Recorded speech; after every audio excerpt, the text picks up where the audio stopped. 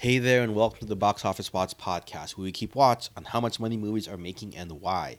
This is the show recapping the weekend of November 4th to the 6th, 2022. My name is Paulo, and I'm your host. Hope everyone's doing well out there. We have a bit of a light week this week. Our biggest new open is an anime movie, which I saw in theaters, as well as and most people are trying to avoid getting swept up in Black Panther.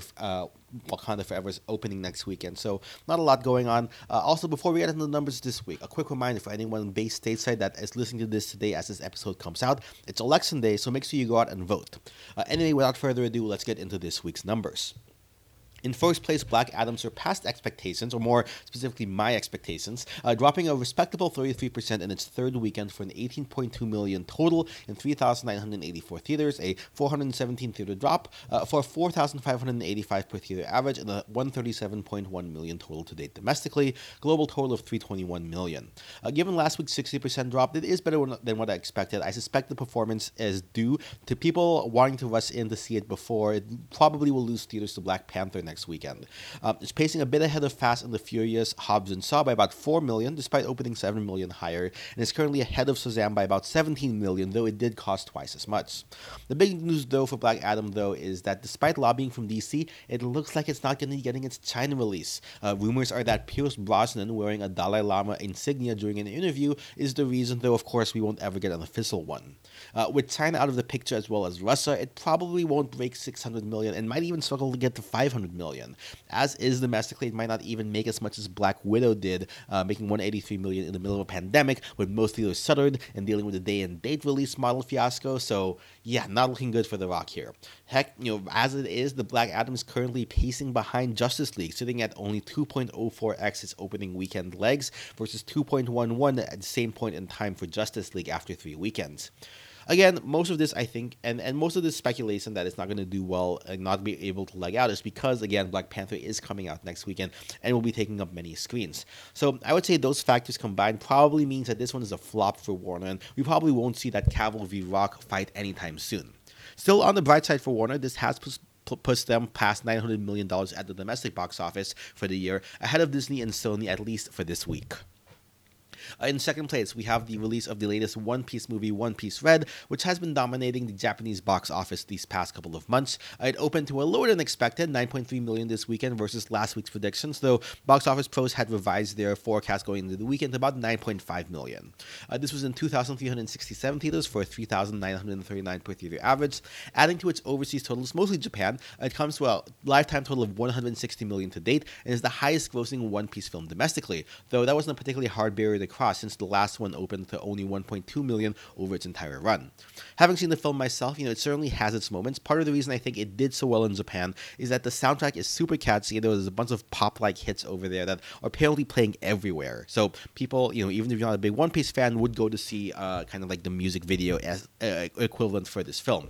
Now, while it doesn't necessarily translate over here to the States, because we're not having the same music pop playing everywhere, outside of the hardcore fans, and as opposed to say, Demon Slayer or Jujutsu Kaisen, where the movies are canon and part of the mainline story, as opposed to this one basically being semi-canon-ish. It's kind of unclear. Also also One Piece as a whole having a reputation for going on since '96 and having over 1,000 episodes of anime means it's probably gonna have a bit of a smaller casual audience here in the States, even though it probably is bigger overall among more invested fans. Still, with an A cinema score and a decent opening, even if it's not the number one for the week, I think I'm pretty happy with this one. Still, I expect a 70% drop next weekend since that's how anime films tend to do. Notably, overseas, One Piece did beat out Black Adam for the top spot in Saudi Arabia, so that's a market to keep an eye on for future films.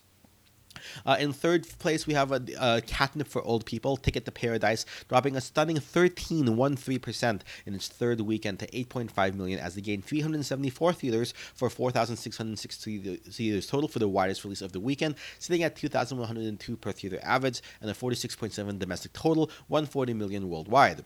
Anecdotally, when I went to see One Piece this past Saturday, there was definitely a crowd of old people all lining up to get tickets for Ticket to Paradise, so I think this one definitely has the legs it needs to get out there. It'll probably hit that 60 to 70 million domestic total, especially as counting program to Black Panther in the coming weeks.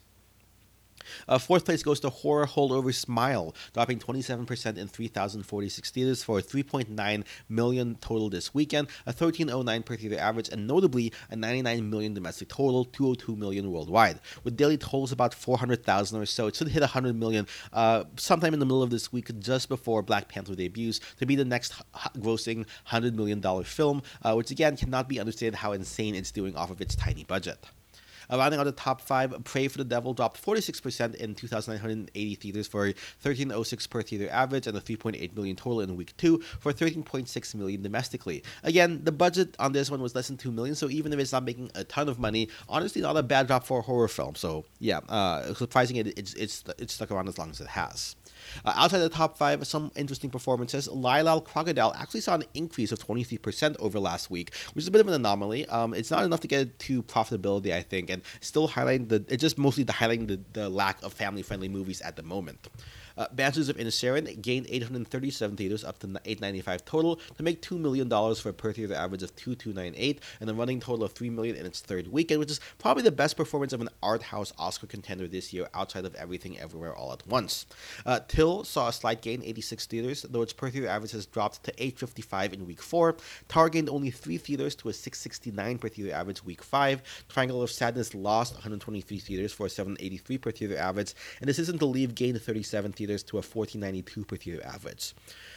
Woman King in week 8 is starting to lose theaters, 371 less this weekend, and an 843 per theater average, so likely be one of the first casualties to Black Panther next weekend. We also saw Terrifier 2 start to lose theaters, down to only 1245, but it has hit the 9.7 million domestic mark and over 100 million worldwide, which itself is another horror film success.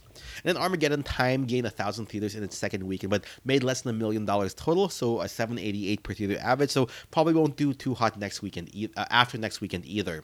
Also of note, RRR came back for one weekend at the IMAX screen in AMC Lincoln Center in New York for a 10,920 per theater average.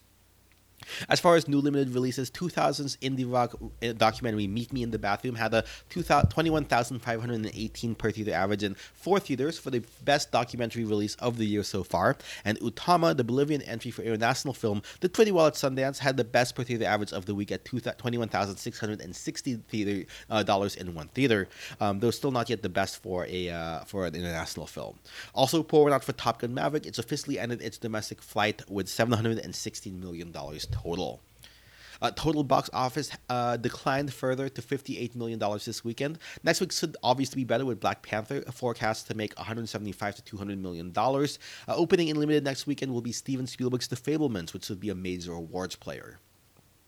Now, I don't have a lot of international news aside from China not getting Black Adam, most likely. They do have a new film in the top 5, Serendipity Love, which made about $2.3 million in its opening weekend, though it's only good for number 2 behind Homecoming, which has been out for over a month.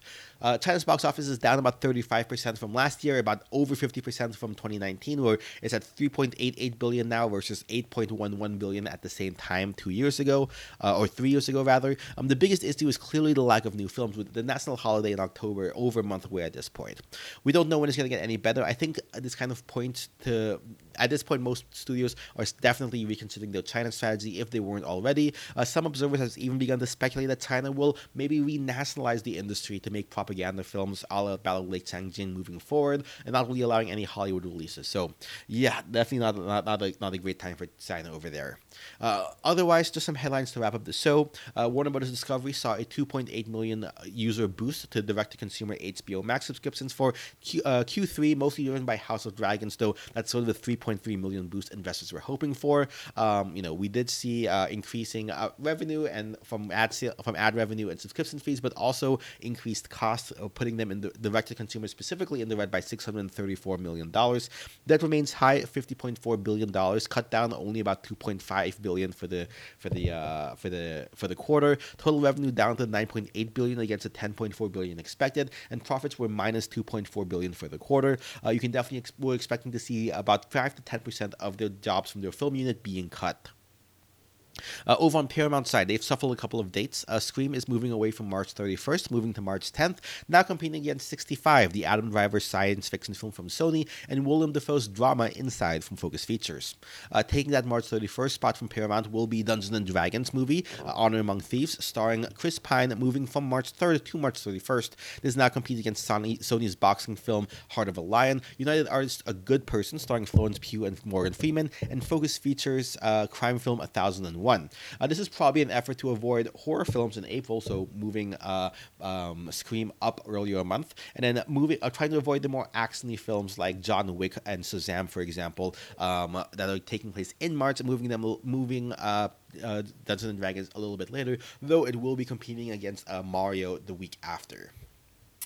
Finally, U.S. prosecutors have officially brought fraud charges against the former head of MoviePass for misleading investors about the viability of the unlimited movie tickets model they proposed. So, yeah, the woes of MoviePass continue on even after death.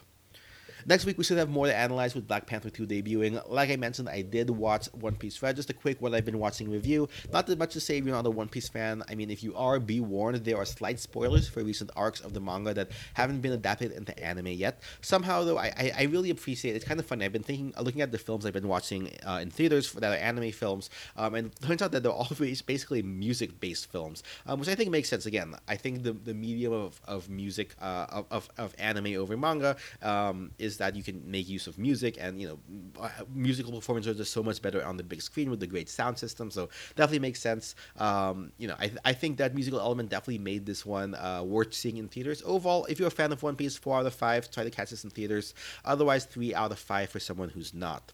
I'm also currently making my way through all the Muppet movies, as I plan on discontinuing my Disney Plus subscription in early December when my year-long subscription runs out. Maybe I'll try to watch some other stuff. If you have any recommendations, let me know. Once I get through all those, I'll maybe do a ranking of those at some point.